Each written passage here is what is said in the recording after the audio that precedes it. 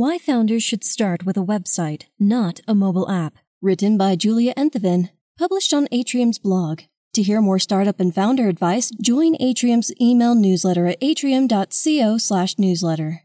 When I was a Stanford undergraduate in 2012, everyone seemed to be building apps.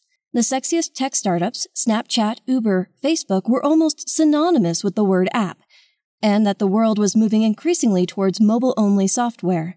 Mobile fever was everywhere, and software equals apps. Now it's 2019.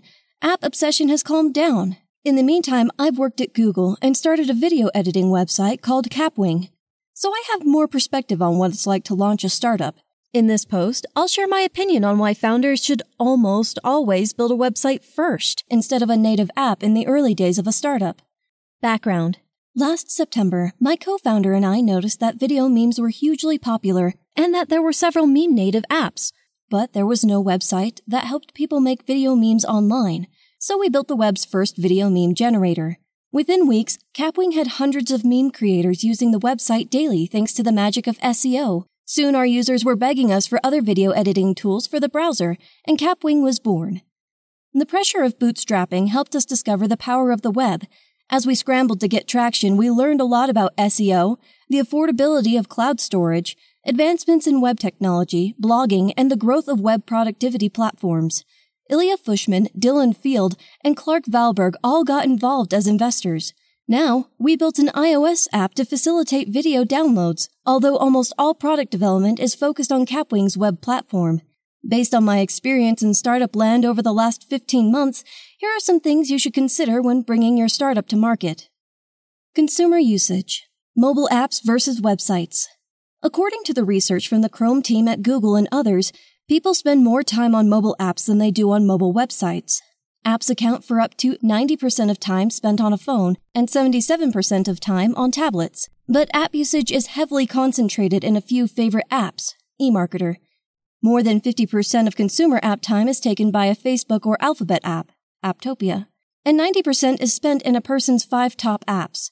Alternatively, time spent on the web is more evenly distributed across providers and publishers. In the browser, people visit new websites they find on Google, explore links from existing apps, and browse content without the barrier of app installation. As a result, it's easier for an unknown startup to reach users for the first time with a web presence versus a native presence. 4 reasons to first build a website instead of a mobile app. Based on my experience as a founder, the web is an easier starting point than native. I recommend that aspiring entrepreneurs test out their ideas with websites instead of native apps, because websites are easier to build, distribute, and monetize. Here's why. 1. Building the MVP instant deployment. When a web developer pushes changes to their site, the changes are deployed immediately and every user sees the update. In contrast, mobile app users must install an update to get changes you've pushed, which leaves a long tail of users with buggy or outdated versions. Capwing is more agile because we push updates quickly, even daily, without gating changes behind a release version or interrupting our users. Last December, right after Christmas, an API Capwing depended on broke unexpectedly, and we shipped changes the same day to get our service back online. Since we could deploy immediately, the unexpected outage was only a small hiccup. If Capwing was an app, it would have taken a week for the new version to get approved, go live, and roll out to users through app updates. That would have been a huge loss. Independent launch review. Both Apple and Google have revised their developer policies in the last 18 months, adding stricter requirements for what is allowed in an app that's featured on their store. The App Store and Google Play's approvers reject app submissions more often, especially from unknown startups they don't have a relationship with. Every time a native app developer pushes an update, they risk delays and setbacks due to review requirements. When we first launched the Capwing iOS app, it took nearly 2 weeks to push through review due to issues unrelated to the product.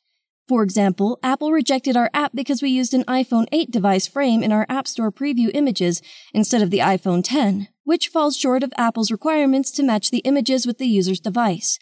Responding to the big company nitpicks delayed the app and distracted our progress. In contrast, web developers can push any change without external roadblocks or opinions.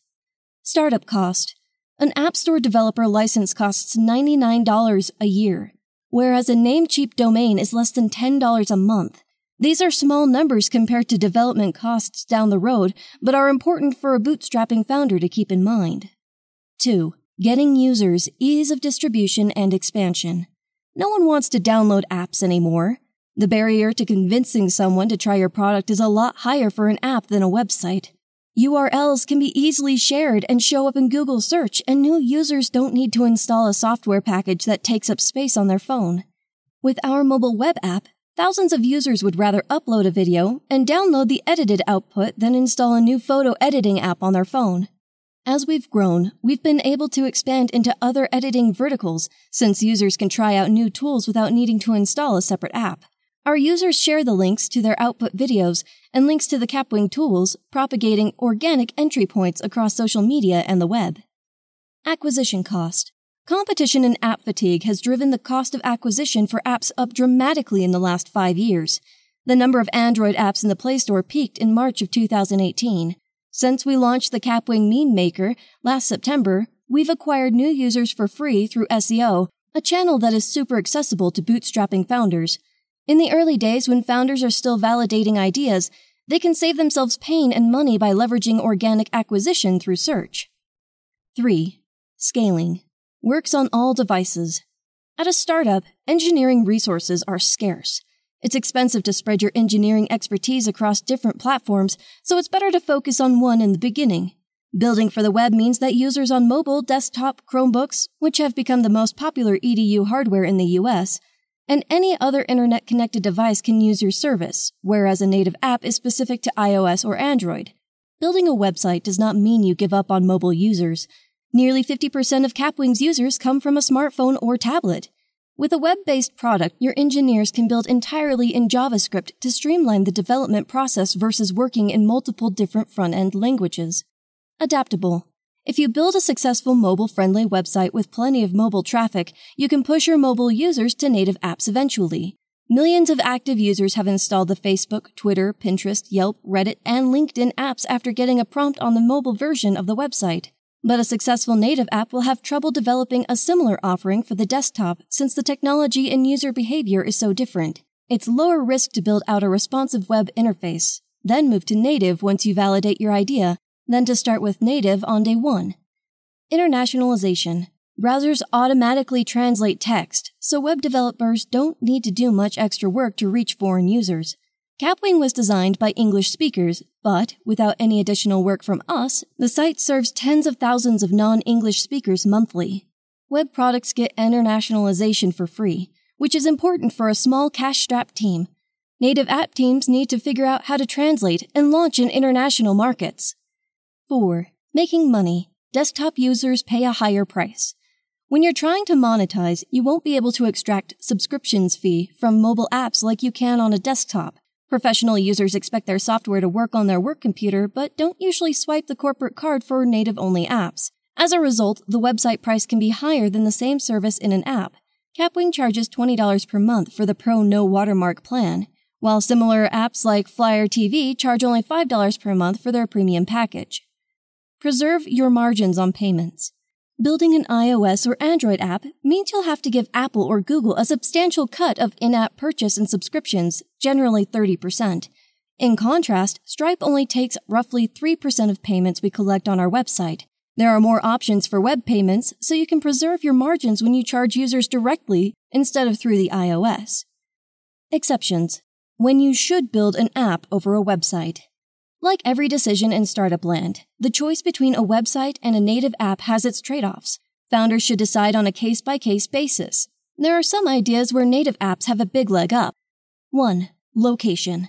If your app's major value proposition is related to location awareness or transit, your app is essentially mobile only and needs to be baked into the OS to get fast access to location data and sensors. Examples: Lime, Bird, Uber, Runkeeper, Maps. 2. Tight integration with native components. If your value proposition is closely tied to local component, accelerometer, moisture sensor, camera barometer, gyroscope, etc., a native app will have better performance and accuracy. Examples: compass and camera apps, heart rate monitor, audio recorder, Strava. 3. Frequent small transactions that require a sign-in. If you're building a low-touch experience that the user does every day or multiple times a day, a native app removes the burden of a regular sign-in and browser navigation. Examples: habit trackers, dating apps, Venmo, Telegraph.